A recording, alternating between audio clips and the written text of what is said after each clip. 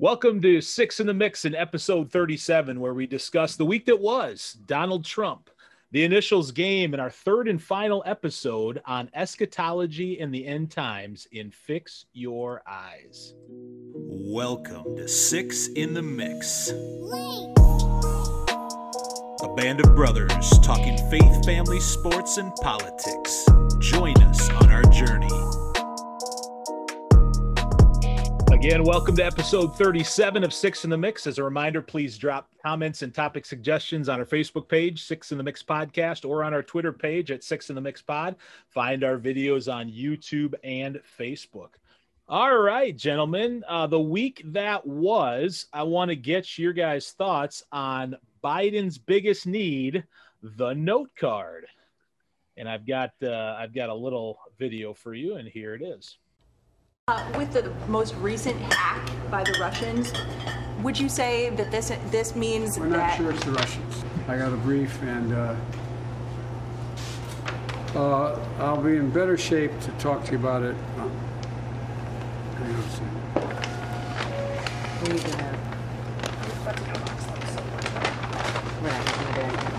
I'll tell you what they sent me. The idea, first of all, we're not sure who it is for certain, number one.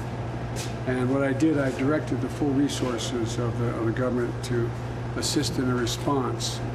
All right, so the leader of the free world getting ice cream asked about a pretty common thing going on and kind of fumbles a little bit and has to reach for the note card and almost says, like, here's what they told me to say. Does that inspire confidence in you? You had one job. You were just briefed on it. Oh my goodness. And it's obvious the setup, right? I mean, come on. They set it up for him even. I mean, he walks into some store. For one, what is the president of the United States buying ice cream for in the middle of some podunk town? So that obviously was a setup. With a TV camera behind the counter facing him. I mean, come on. Oh man. I read about this and then I hadn't seen it until now. That is just incredible. That is fantastic. Oh my word. I mean, I don't know. It's not really fantastic. It's actually sad, but oh my word. What can you do but just laugh? Yeah, the reference, there's been a couple things in the news over the course of the last several weeks and months of different note cards and things they get, they get a glimpse of what it says in the note card. But this was just crazy, right? Don, I mean, you nailed it. Like this is clearly set up. Hey, Peggy, when he comes in and asks for ice cream, this is the question you need to ask. Probably he's queued up. He's briefed on it right before and complete blank. Here's the note card, sir. Take the note card. Just read it over before you walk in. And you're all good. Left pocket. Or you could just say, no, I just like some ice cream, please. And I think that'd be fine. Like, I answer questions not too much of the time, but, I'm the president. Just give me my ice cream. Yeah, I just came in for ice cream, man. Give me a break. Right. I just want to answer the happy questions. Come on. Yeah. Maybe in his defense, I remember 20 years ago, one of the leaders of the place where I worked, he encouraged us to carry around note cards, 3x5 note cards, so that when we have a good idea or something, we just write it down and put on the note card. So maybe that's the way to do it. I thought back then it was a good idea. I never tried it, but in my mind, it always sounded good. So does that help Biden's defense at all or not really? Well, the only thing that comes to my mind is I've never seen him write on the card. My guess is he doesn't write any of the cards that's given to him. And his key thing is remember where the card is and read it. That's a challenge. I don't think he's writing anything down. Got one job. Wait, hold on. Caramel. He's a chocolate chip guy, right? It doesn't matter. It's chocolate chip. He's a chocolate chip guy. You know what they told you to get me. Go ahead. And he garnered a record amount of votes too. That's simply amazing. Simply amazing. Where do you stop the accolades? Yeah, there's calls. When did this happen? Saturday. When did this? This was Saturday. Saturday. Okay. Real recent. Yeah, I've been on vacation. Haven't had a TV. Haven't had internet. Nothing. So I have missed some of the fun here. Unbelievable. Yeah. I mean, it's not even like, well, he was just kind of, in the middle of something. It was a legitimate, like, I don't know what they told me to say. Yeah, and it's interesting. I was reading a little bit. It sounds like about a year in, every president takes a cognitive test. So I hadn't really known that. I think they did that with Trump and Obama. Same thing. I'm sure all the ones before him. But it sounds like there's pressure for him to take it sooner rather than later, based on what they're seeing, to see where he's at. So I don't know. It'd be interesting to see what pressure mounts if there's this level of forgetfulness or inability to be able to respond to a pretty basic question there. So it'd be interesting to see. And, you know, one step further, though, I don't know about this question because I'm getting tired of hearing about it, and there's not really been any follow-up or concrete evidence that points to Russia. You know, with the whole, what was the pipeline called? The Colonial? Was it the Colonial pipeline that got hacked the first time? Yeah. Well, did you guys hear that the FBI recouped all that money that they supposedly, the Bitcoin, because they asked for the money, the hackers asked for the money in Bitcoin. Okay. So the Colonial pipeline sends the money via Bitcoin. And when you send money via Bitcoin, you have to supply an address that like a wallet address. Like an that, IP, right? Yeah, it's like an IP address. It's huge string of numbers. It's impossible to hack.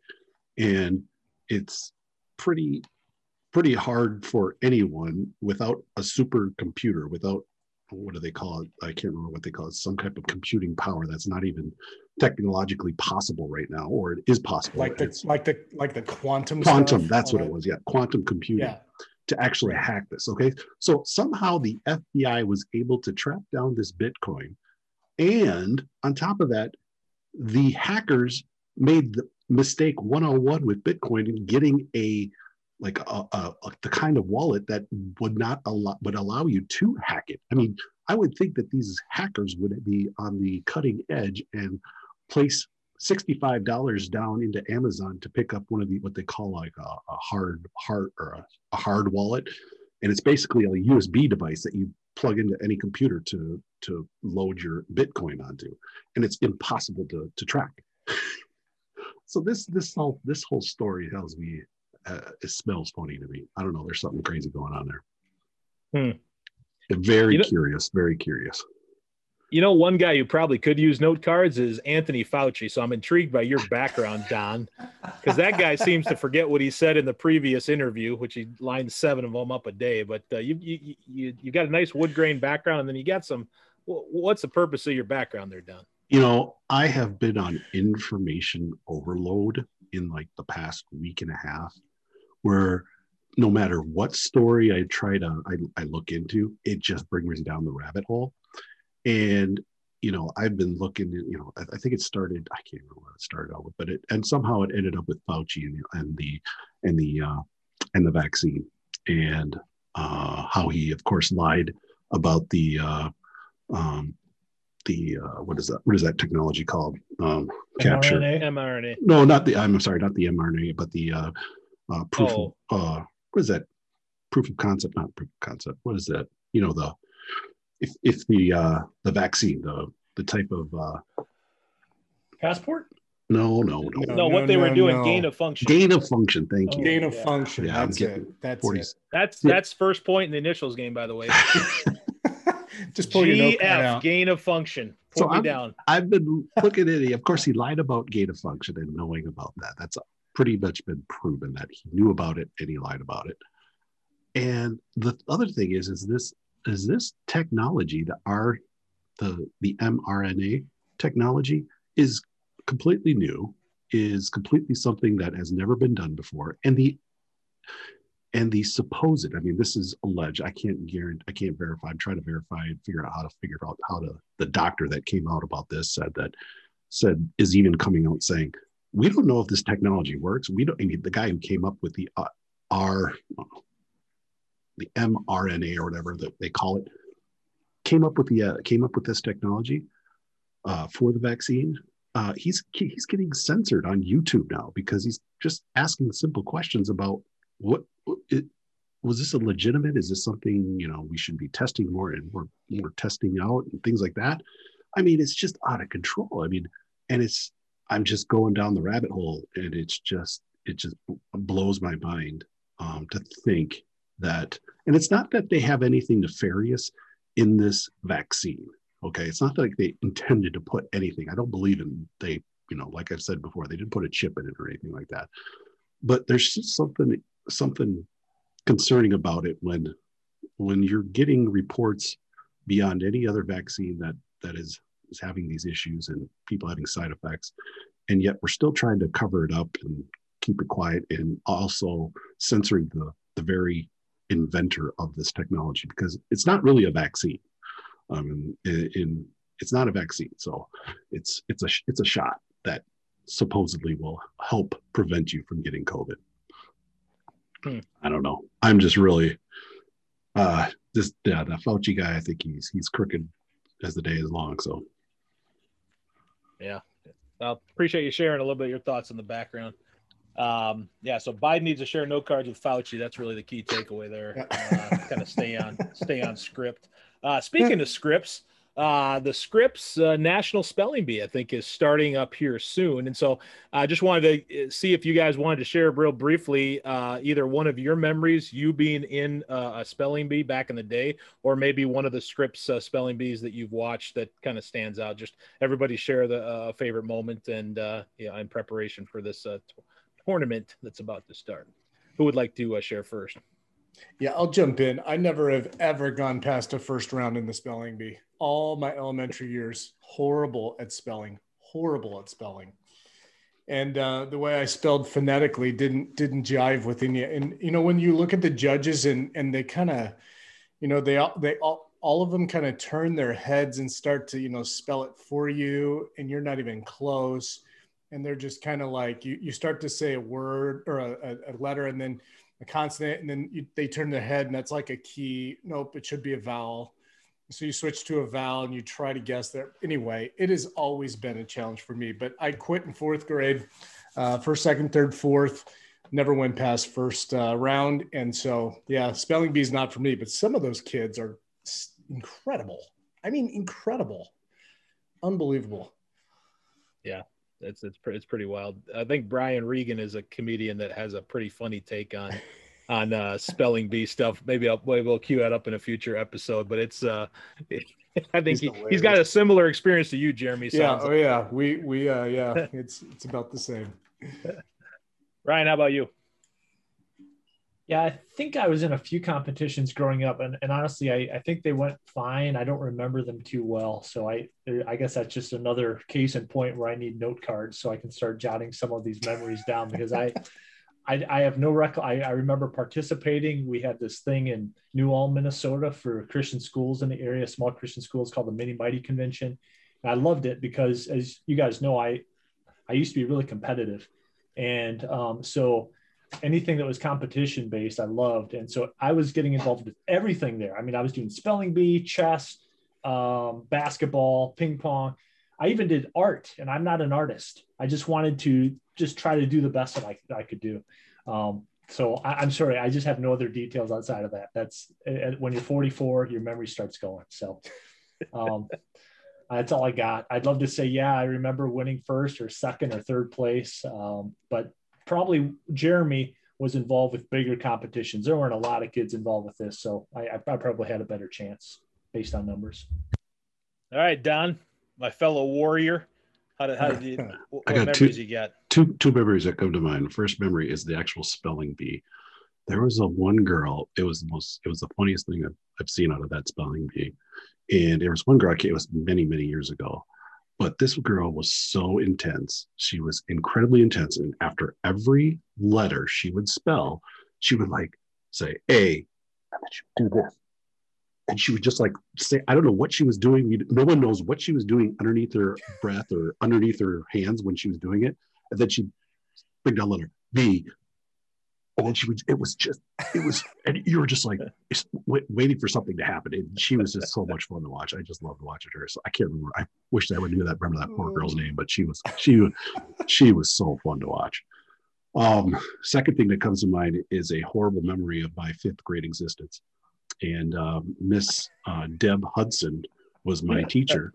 and is responsible for this horrible memory that I'll never Oh forget. Boy. And it was, sorry, Hudson. It wasn't actually a spelling bee. Shout out to the Hudsons. It wasn't actually a spelling bee. It was a multiplication around the world. Remember playing around the world with multiplication tables? Oh yeah.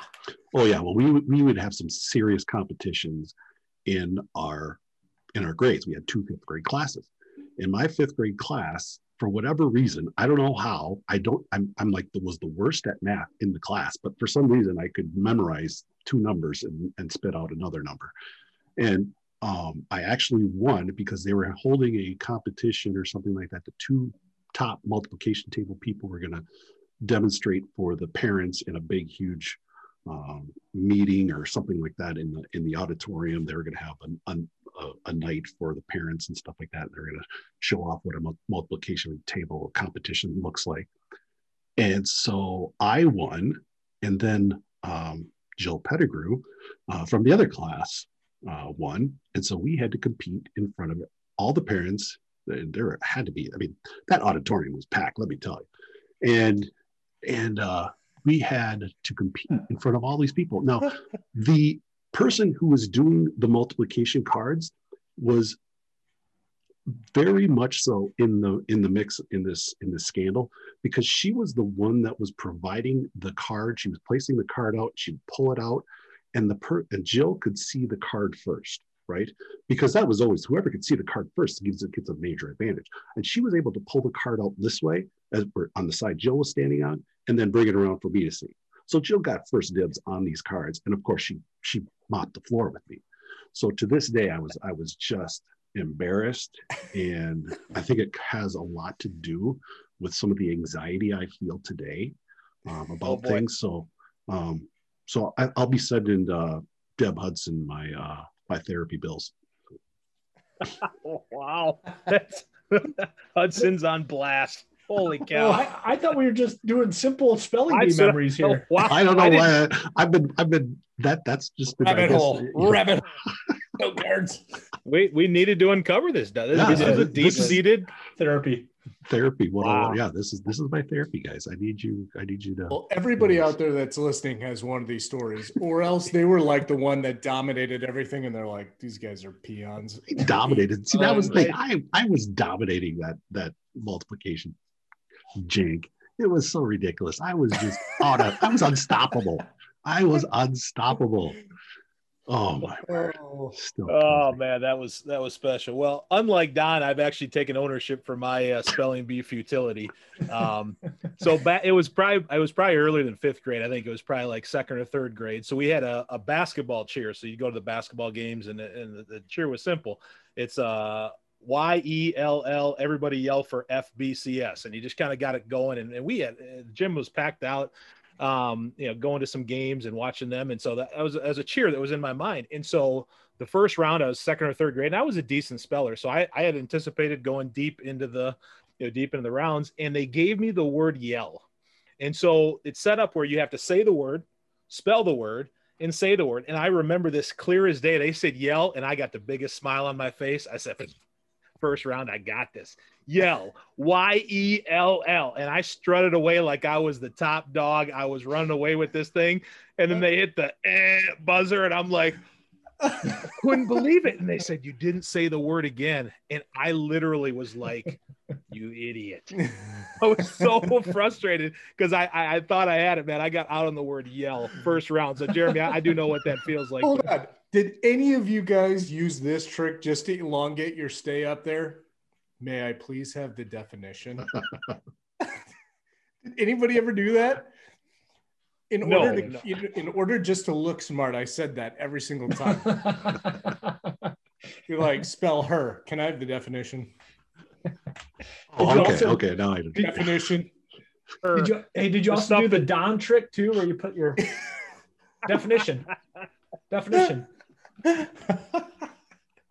Don, I have seen that on the script spelling bee. I know I've seen somebody do that. Yeah, it sounds familiar. It's not unique to that person, and I don't. Oh, you don't think it's unique to that person? I don't think it is.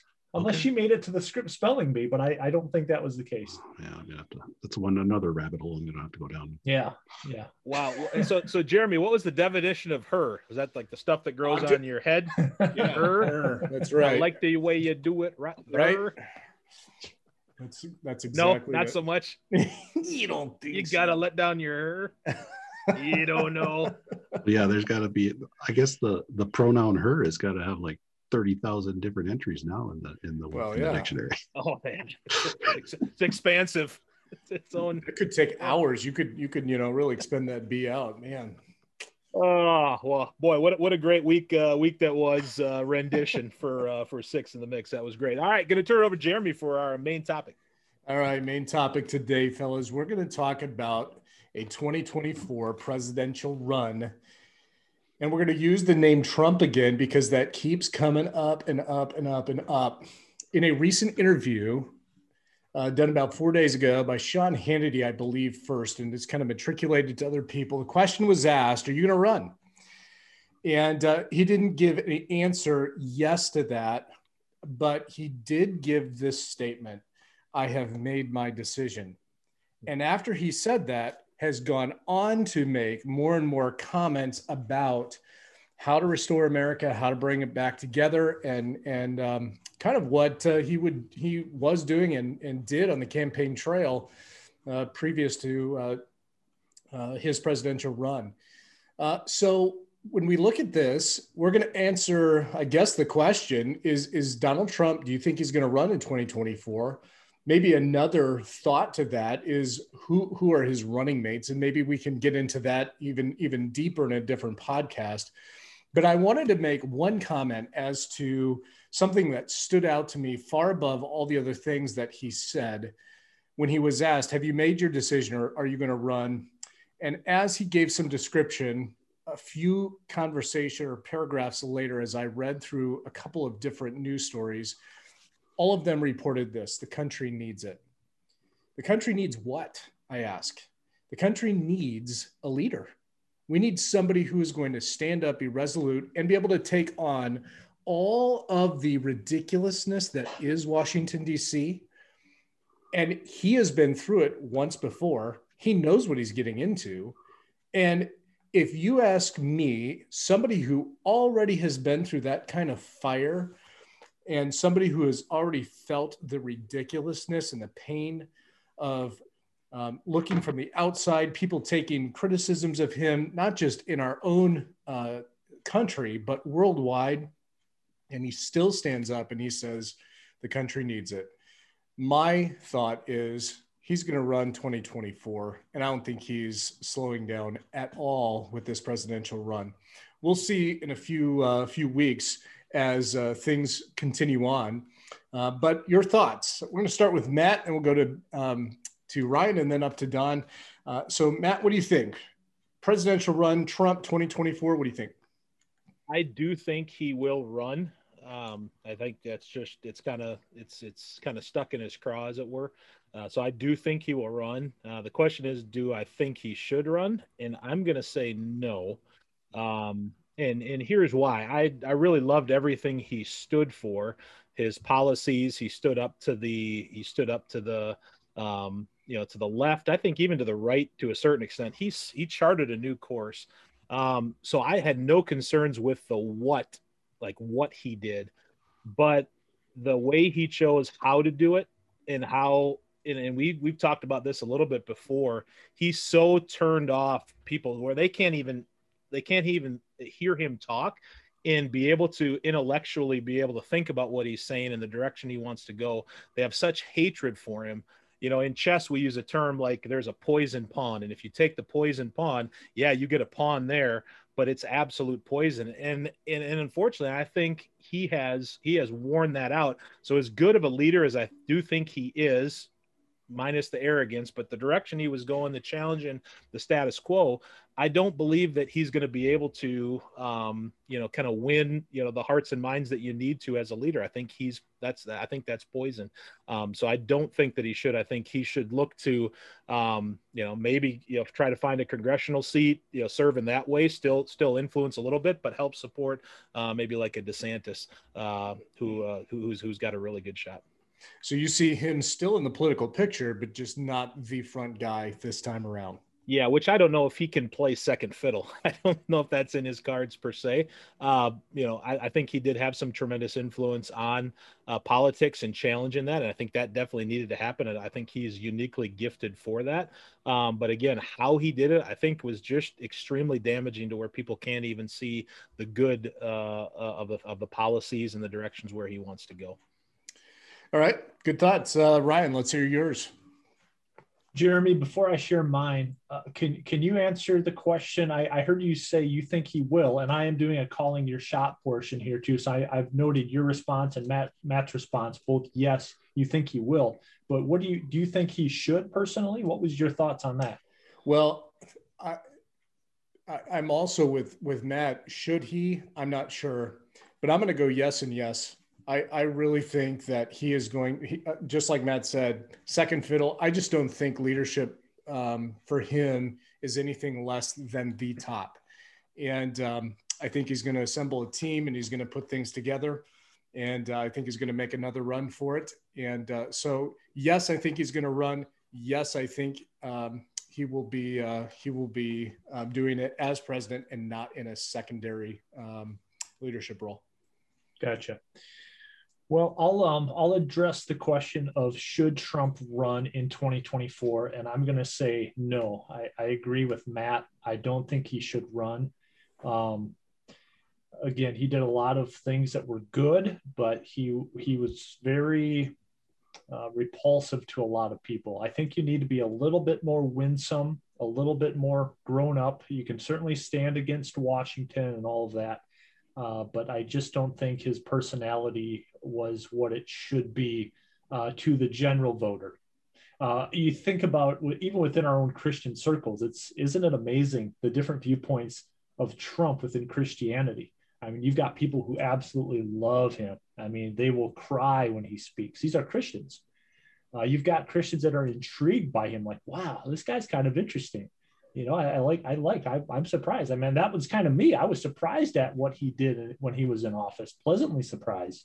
And then you got Christians. I could never vote for a guy of that character. So even just looking within Christian circles, there's no guarantee he'd do very well with that block. Yeah, there's a spectrum for sure. There's a spectrum. The problem is he brought in so many people who were apolitical into voting, that said, I'm tired of all politicians. This is our guy, because he's not a politician.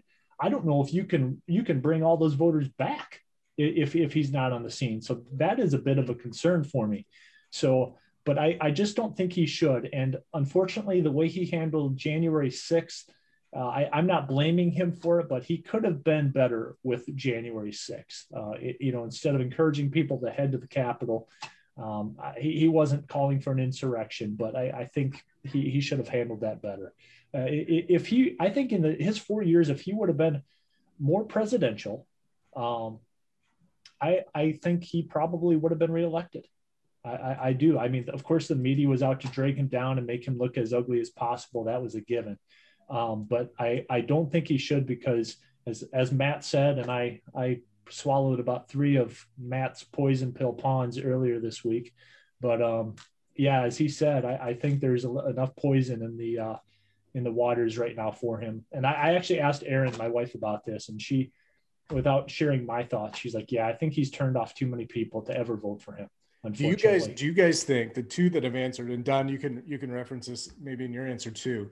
Do you think that his first presidential run, and if he were to be elected again, would be more mature as far as a presidential leader because he has been there? Or do you think that Trump is who he is, and it would be four more years of the repeat of what we had the 4 years he was? It's hard to change your persona. I mean, it really is. And I don't think that gets easier as you get older. And, you know, before the other guys jump in, I could he? Yeah.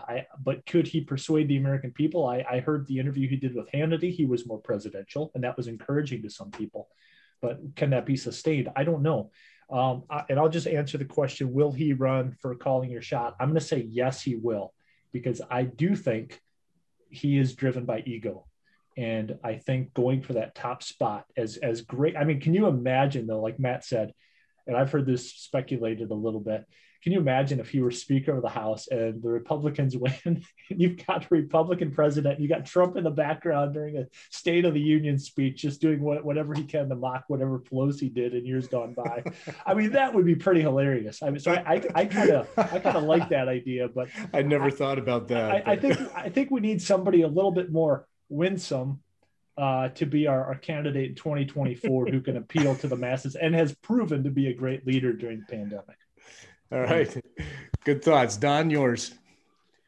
All right. So yeah, you guys gave me a lot to chew on. And I guess the question, so there's two questions of, am I correct? There's two questions in should he run and will he run? To answer the question of should he run? Yeah, I think he should run. I don't see why. I mean, well, no, let me change that. Let me walk that back. Let me say, no, he should not run. Okay. You need to check your note card there, Don. Yeah, I did get the wrong. I got the wrong note card. Take a second, just reference it. It's your right one. No, he should not run. For reasons I'll discuss here in a second. But there's no change in Trump whether he would run a more presidential race in the next term. There's no change in him. He is who he is. He's going to be that way no matter what. And to be honest with you, I think it was great for the country. You could say he was unpresidential. You could say he was arrogant. Oh yeah, he was all those things. But that's who he was. And I personally, it was quite refreshing. To be honest with you, yeah, it was. He said some cringeworthy stuff and made you like, oh, what are you doing, buddy? Not getting any help on your side at all. But that's who he was. And he was the first, he was one of the, he wasn't a politician. He didn't play the game. He didn't play the game they wanted to play him, have him play. So now, will he run in the next term? No, he's not going to run because the guy just turned 75. The guy just turned 75 years old. So if he takes term if he wins the presidency, what is that, in 228? Or is that right? Or 20? No, 24. I'm 24. Sorry, 24. 24. So 24 are midterms. Yeah, 24. So in 24, so what does that put him at? 70, 78? Mm-hmm. Mathematician, please. Yeah, and I think that's what Biden's age is right now. Right. And that's exactly it. I don't want another bumbling buffoon in the office who's coming up on, missing his Alzheimer medication. I mean, I just can't see it. Now, I think Trump is playing the media and everybody to perfection here because he is taking on the media. He is being the target for the left and the media. Just the very hint or the very thought or the very couple of antagonizing words that he can muster when he's in front of a camera or doing an interview. It's all it takes for these people to go nuts. And that's exactly what we want. That's exactly what the right would want. The Republican Party would be for them to concentrate all their angst, all their fire, all the vile, everything on him, which is he is more than willing to take because he loves playing that game with them. And I think that paves the way even more for a DeSantis or a Noam or whoever the up and coming star is. I think that does nothing but, benefit so essentially they use up all their fuel. Right. If I'm the Democratic Party, they've done nothing but defeat somebody who really isn't going to run. If I'm the Democratic Party, I should be going after DeSantis and all these up and comers. Why am I still wasting my time on Trump? I just think he's playing the game and he's playing them perfectly I love every second of it because he's just dangling it out there. He knows exactly what he's doing. Yeah. And perhaps the reason why he said, I've made a decision, not yes or no. And Don, yeah, I think you might be right on there. Well, that's good. Any other thoughts from you all on this topic? Good discussion, and it'll be interesting to see how things play out. On a side note, I think it is interesting that the Dems are extremely concerned, though, that they have nobody. They know that that Kamala would not be able to really run in 2024 and win against anybody in the GOP. They have no confidence in her at all at this point. I think that's a little bit of a commentary and a side story. Obviously, that's not going to be, broadcast on the media, but reading in some of their commentary, that's out there too. And so I think they're in a quandary. They have no idea really what's going to happen. And, I think, we talked about that red wave, and we talked about what that looked like on that night of the election. And maybe it's just a coming red wave. Maybe it's just a little ways out, and the tsunami may come 4 years later. And because of the influence of Trump. So regardless, Trump is still in the picture, and he's still doing interviews and doing all that Trump does. So we'll have to keep our eyes posted on that. But until we see some other interesting tidbits of information, we'll leave it there. Ladies and gentlemen, welcome. The time has come.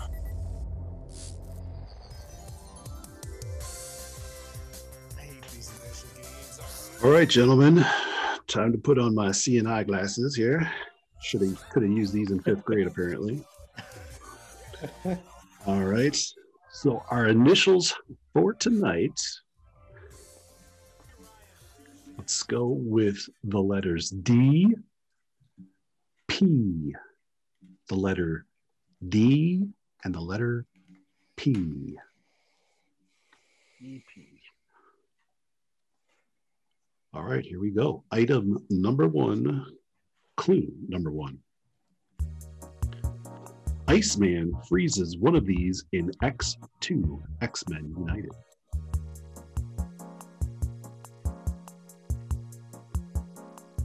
Clue number 2. Spider-Man practiced on one in 2002.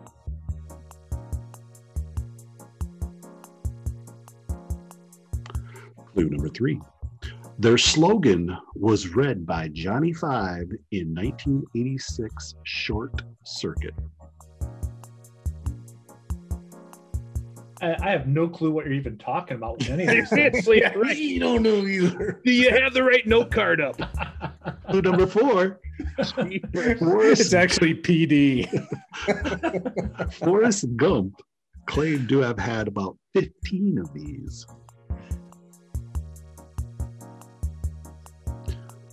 Clue number 5 was created in the 1880s by pharmacist Charles Alderton in Waco, Texas.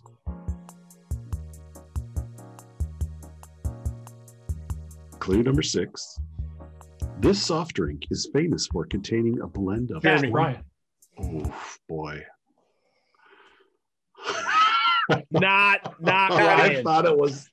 It's oh not my even God. close. I thought it was Jeremy, but... RP Yeah. for DP. No, I go with Jeremy. I'm happier with that. Dr. Pepper. that is correct. That was a tough one, man. Holy Wow. I Man. thought I heard... Oh, I want to go back to the tail of the tape. There did Yeah. just seem to be some delay, but I It'd be couldn't- interesting. I don't know. Yeah, I couldn't tell if I could read the voices well enough. Man, that's one of my favorite sodas too. I'm disappointed. I can't believe, Ryan, you didn't have that. I didn't write that down. He started talking movies and I just lost Yeah, hope I'm not- because I'm not good at movies. Well, neither am I. I don't watch any of those movies at all, so I had no clue. wow, All right, so Jeremy's on the board with 1. nice. Item number 2, clue number 1.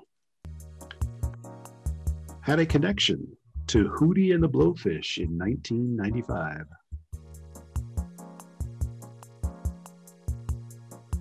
Did you have Hootie and the Blowfish on a previous clue one time? Like, I don't think. Oh, maybe I did. I don't know. yeah, Darius Rucker and Duck Dynasty or something. Connected, clue number 2, connected to coconuts in an Adam Sandler film. Oh my goodness.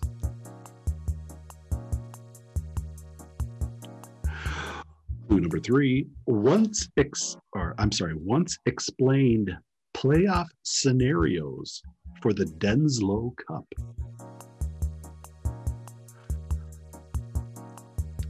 Clue number 4, appeared in the 1998 film Waterboy. Clue number 5, connected to highlights. Ryan.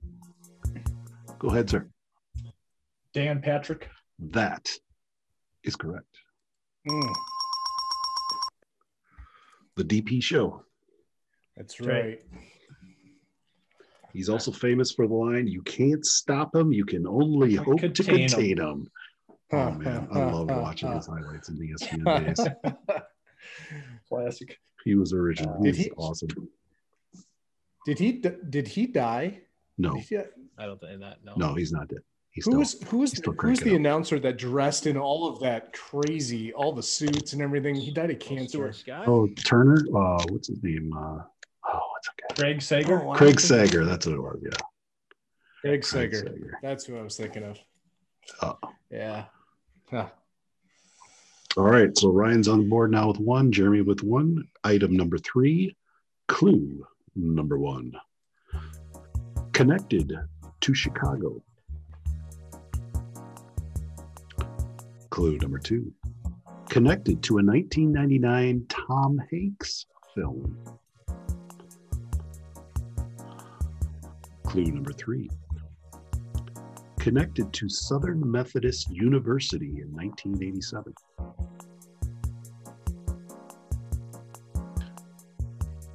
Clue number 4. Connected to a 1995 Sean Penn film.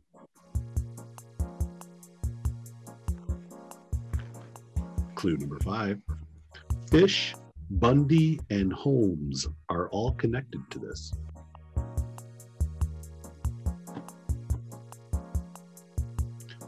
Clue number 6.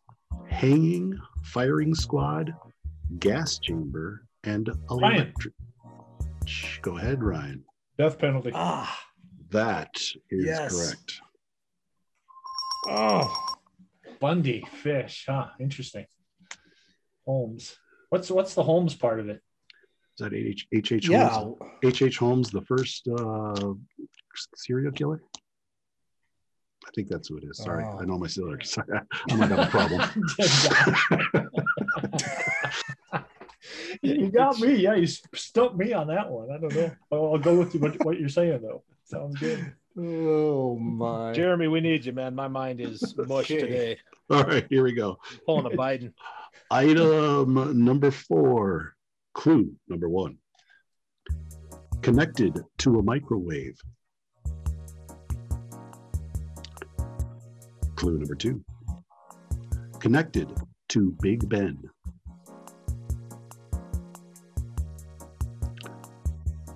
Clue number 3.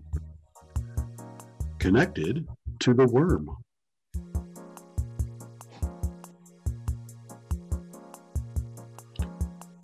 Clue number 4. Connected to the Bad Boys. Ryan.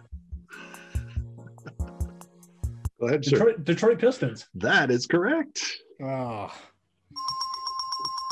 They were my team before the Wolves were here. I was an Isaiah Thomas fan, so that was right up my alley. You would be an Isaiah Thomas fan, wouldn't you? I would. And a Vinnie Johnson, the microwave fan. Microwave. I love Vinnie Johnson. Oh, he was great. If you use the word connected for another clue, I'm going to lose it. Yeah. Connected to. Throwing me off. Tied to. Connect. Linked to. All right. Throwing me off, man. Come on. Ryan's up 3 to Jeremy's 1. Shoot. Item number 5, clue number 1. Appeared in Back to the Future when Marty McFly was still in 1985.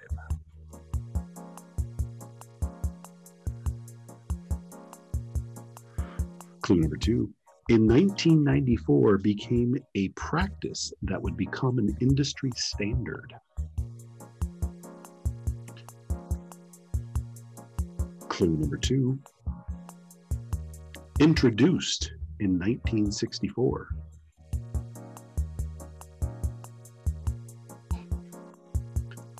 Clue number 4.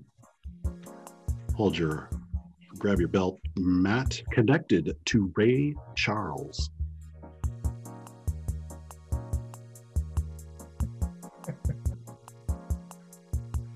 Clue number I'm lost, man. Clue number 5, connected to Cindy Crawford and a vending machine.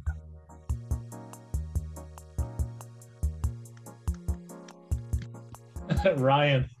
Oh my Jeez. goodness. He was just waiting. He's just toying with Of you guys course, now. he'd give us a Cindy Crawford clue. Of course. Hey, Ryan. Diet Pepsi. That is correct. Got it.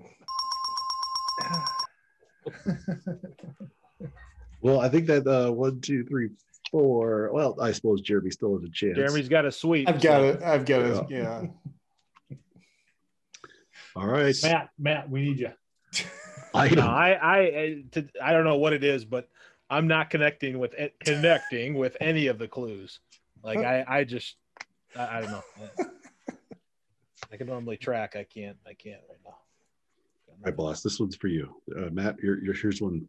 Yeah, but it's only going to hurt Jeremy. So Lined up why would for you. why would I even try to get this one? Get on the board. If anything, I'm going to text Jeremy if I know. Get on. Keep your phone handy, Jeremy. Okay, it's on. I got it. Yeah, right. All right, here we go. Item number 6. Clue number 1. O.J. Simpson's car chase led to record sales.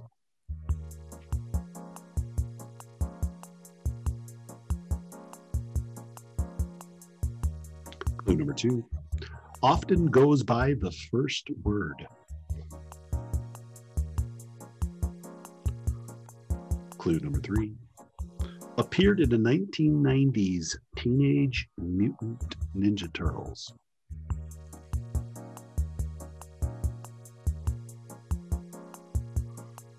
Clue number 4. Connected to the red, white, and blue.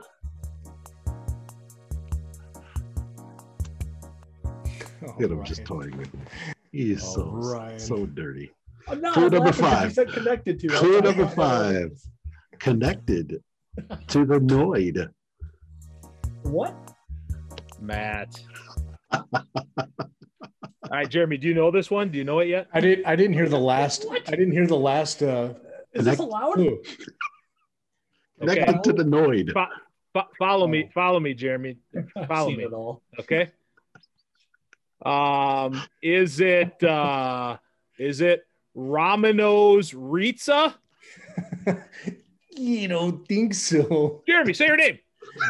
Jeremy? Domino's Pizza. That's correct. I knew it all along. I was just toying with Ryan. Good work, man. Good work. That is a first. We got a ball game. Put him All right. Put him up. All right, here we go. Item number 7. Clue number 1. Is a reference to Domino's. Clue number 2 is sometimes used in ads, offers, or coupons. Clue number 3, they are recorded. Brian. Oh, this will be good. Go ahead, sir. 75% confidence level. It's double play. Well played, sir. Well played, sir. That is correct. Double play. Wow. I was hoping Jeremy would get that. That was Jeremy. I teed that one up for Jeremy all Man. there. Double play. Wow. Come on, man. What were the clues again? I'm great at double plays. Well, What were the? Just shoot through those clues again. Okay, is a reference to Domino's, the game. Okay. Yep. Is sometimes used in ads, offers, or coupons. Mm. Double play. They are recorded. Record your double play. Yep, they get 6-4-3 double play recorded in the scorebook. Or in Jeremy's case, 1, 3, 4, 5. Hey, I'm like Trump. I'm not going to go with the typical, That's double it. plays. We don't need any of that. Let's try this unconventional stuff. Oh, right Let's on. shoot this college or those pros prospects that, can be done other ways. Right.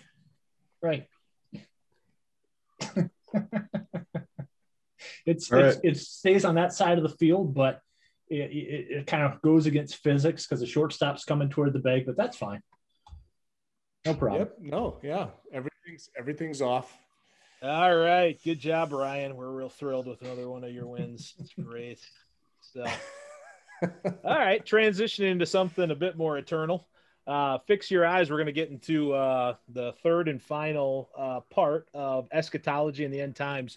And we're just going to ask a simple question. How then should we live with the uncertainty of the future and the coming of the end times? So just asking each of us to kind of interact with that question. And we'll go Ryan, Don, Jeremy, and then myself. So Ryan, what are some of your thoughts? How then should we live with the uncertainty of the future and the coming of the end times? So I think in recent discussions we've had about eschatology, some of us are similar in what we think will play out. Some of us are a little bit different. But for me, again, I'm pre-trib, pre-millennial, so I don't think we've entered the millennial kingdom yet. I do believe that Christians will be escorted out before the tribulation. So having said that, and I think on the most recent discussion we had, when asked what's going to be the starting point, starting domino for all these things that start taking place, I'm looking at the rapture.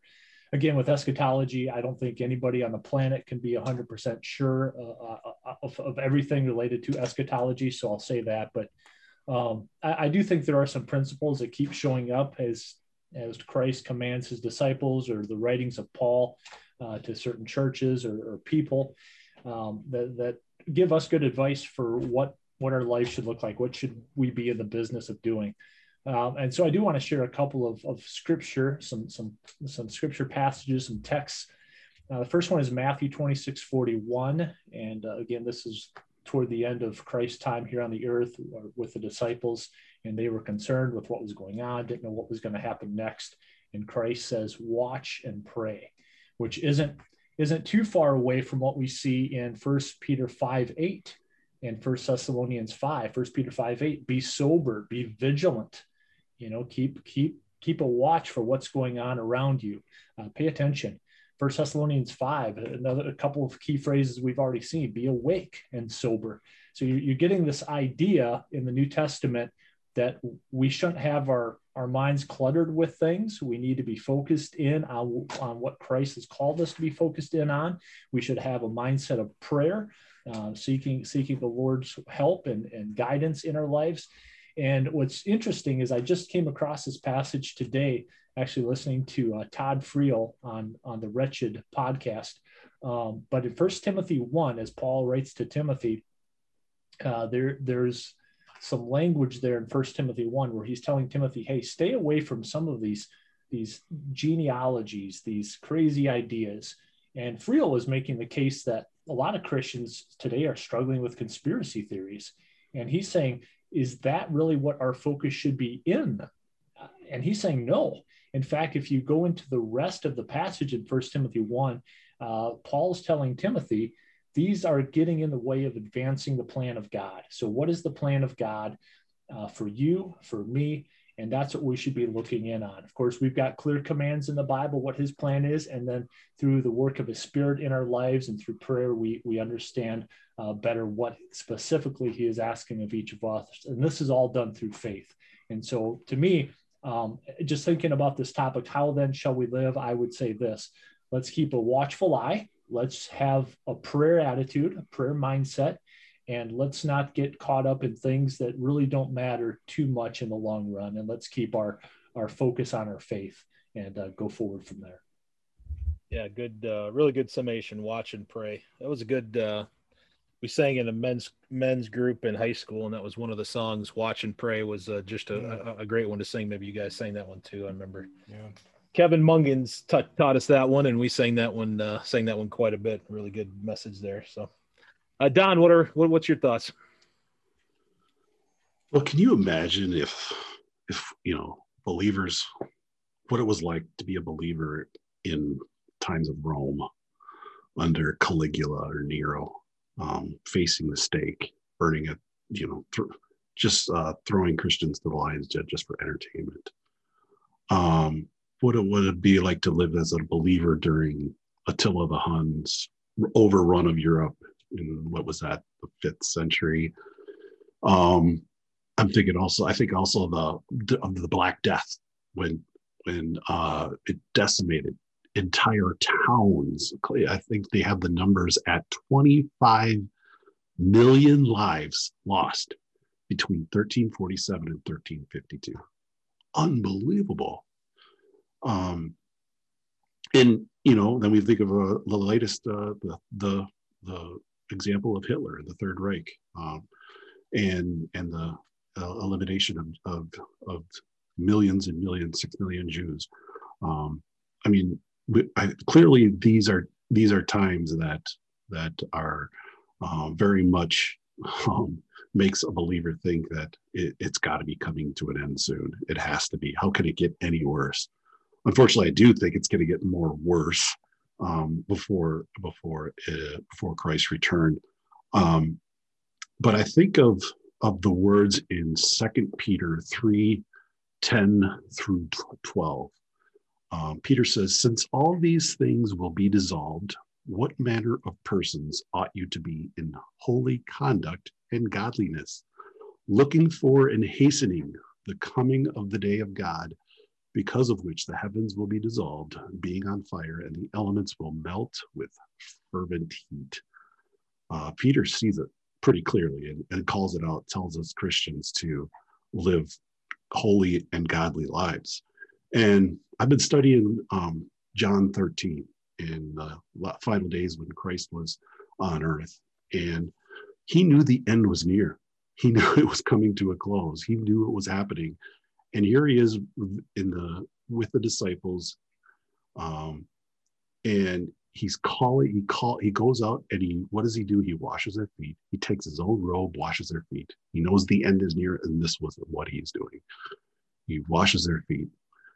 And it's just an amazing example of what we as Christians need to do. And we are commanded to love. We are commanded to love, just as Peter calls us to in that time when the elements will melt with fervent heat. We're still called to love and to demonstrate holiness and what God's love truly means. So that's great stuff. Peter had some great stuff to say about that. He's been referenced actually by both Ryan and Don in that good stuff. All right, Jeremy. Yeah, my thought were kind of between the both of Ryan and Don with their passages, but I can't help but think of the simplicity of it all, even though it seems super complicated. I know that maybe sounds like it's conflicting terms, but even in our sanctification, it's as simple as placing your faith and believing something that God did for me, and He gives us salvation. And it's as complicated as living the rest of your life trying to focus on that progressive sanctification and living, dedicated and holy life to Him. And in the final letter to the first letter to the Thessalonians in the final chapter, Paul says, in a sense, focus on the simple things. Yes, the day of the Lord and all of these things have got to be near. There's going to come a time where God's mercy is going to run out. And I just find it refreshing to know that even though sometimes we chase complicated things, whether that be doctrine, whether that be, our direction in life, careers, families, all these things, it all boils back down to some simple things.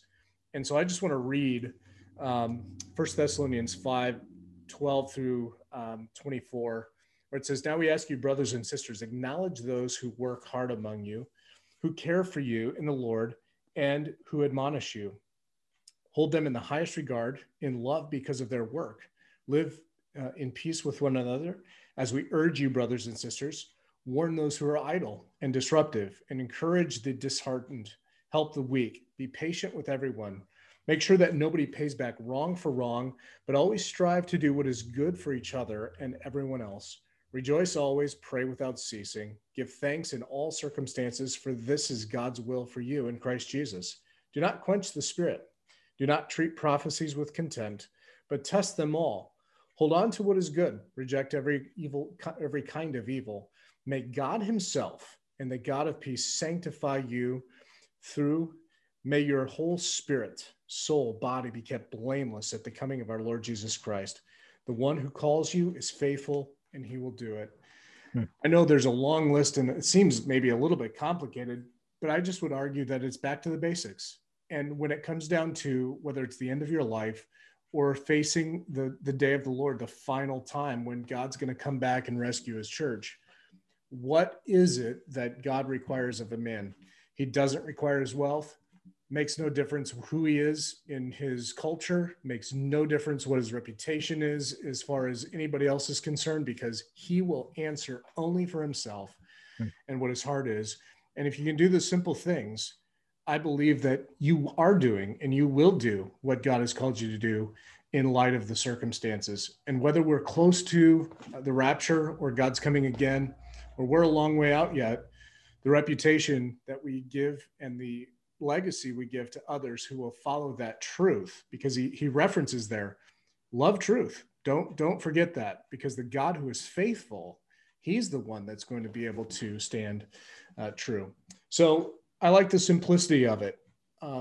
We can get tangled up in the whens and the wheres and the hows and all of that, and that's good to debate and to go through. But I also enjoy the fact that if I do what I am supposed to do, God will see me as a faithful servant. And whenever that time is, whether it's burned at the stake, as Don mentioned, or it's raptured his church, as Ryan mentioned, God's going to welcome me as a good and faithful servant. Yeah, good stuff. We've heard from Peter, Paul, and Jesus in this, and that's been great. My mind is, as I was taking a look at, kind of thinking how would I answer that? How then should we live? I mean, so many things you can go to. I do find it interesting that that at the end, just before he enters his passion, he spends a lot of time. Jesus spends a lot of time speaking to his disciples about what's going to happen in the end times. And I was drawn to just a couple verses in Matthew 24 and one in Matthew 25. And just would like to read those and just make a couple short comments. Matthew 24, 13 and 14, and then verse 35, and then we'll do Matthew 25, verse 13. It says, "But the one who endures to the end will be saved, and this gospel of the kingdom will be proclaimed throughout the whole world as a testimony to all nations, and then the end will come." And verse 35 of Matthew 24, "Heaven and earth will pass away, but my words will not pass away." And then Matthew 25, 13, "Watch therefore, for you know neither the day nor the hour." And, Jesus shares some really great parables that kind of illustrate his points there, right? Whether it's the virgins or whether it's the talents, really trying to, get through the disciples' heads. Hey, this is going to be really important here in a couple days, a couple weeks, when things are not turning out the way you wanted them to. But I think Jesus' admonitions to, hey, my word's not going to pass away.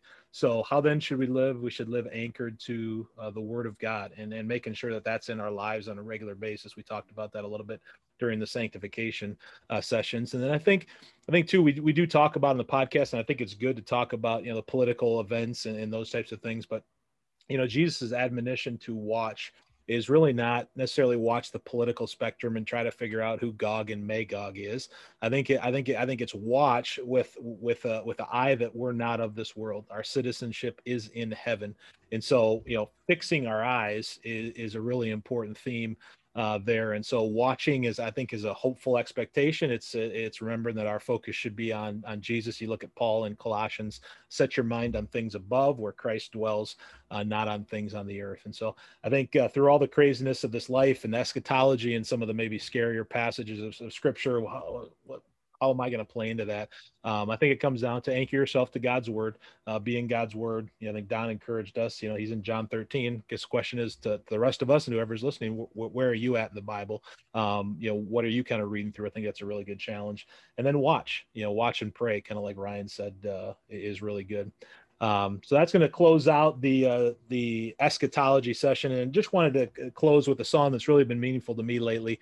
Heard it for the first time on Easter down at brother-in-law and sister-in-law's church down in Kentucky, and I was really captivated by it. And then I've heard it a couple times since then at some other churches, and then just listening to myself. It's a song by Geddes. It's called Christ Our Hope in Life and Death, and just encourage you to kind of consider how you might be encouraged through this song as you listen to it.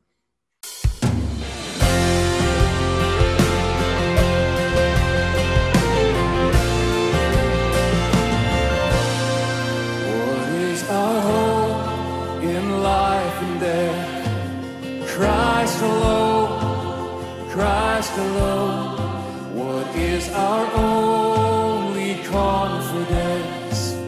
That our souls to Him belong, who holds our days within His hand. What comes apart from His command, and what will keep us to the end? The love of Christ in which we stand. Oh, sing hallelujah, our hope springs eternal. Oh, sing hallelujah,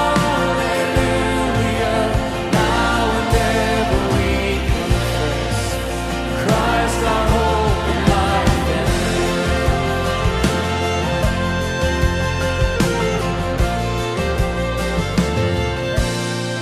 What truth can calm the troubled soul? God is good, God is good. Where is His grace and goodness known? In our great Redeemer's blood, who holds our faith when fears arise, who stands above the stormy trial, who sends the waves that bring us nigh unto the shore, the rock of Christ. Oh, sing hallelujah, our hope springs eternal. Oh, sing hallelujah, now and ever we confess, Christ our hope in life and death.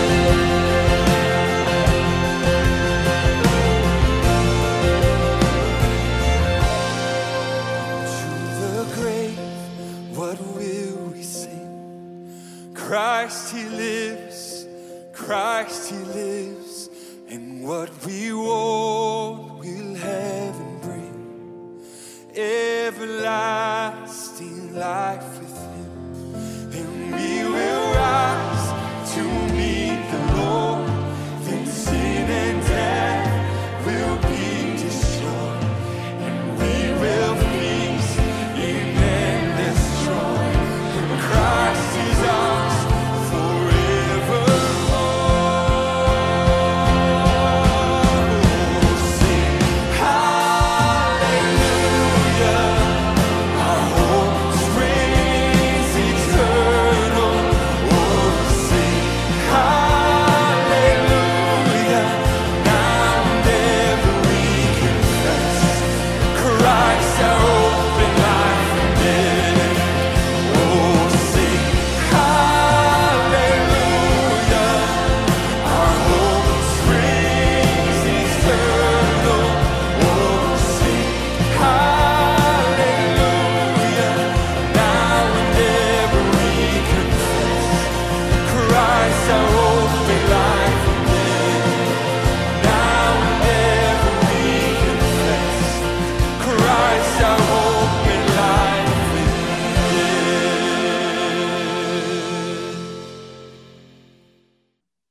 Hopefully that was a great encouragement to you to watch and pray. Well, that's a wrap on episode 37 on this, the 5th day of July, year of our Lord, 2021. This was Six in the Mix, talking faith, family, sports, and politics. Find our episodes on Apple Podcasts, iHeartRadio, Spotify, or wherever you get your podcast content. Review us and leave a comment. Visit our Facebook page at Six in the Mix Podcast and comment on what topics you'd like us to discuss. We are also on Twitter at Six in the Mix Pod. Join us on our journey.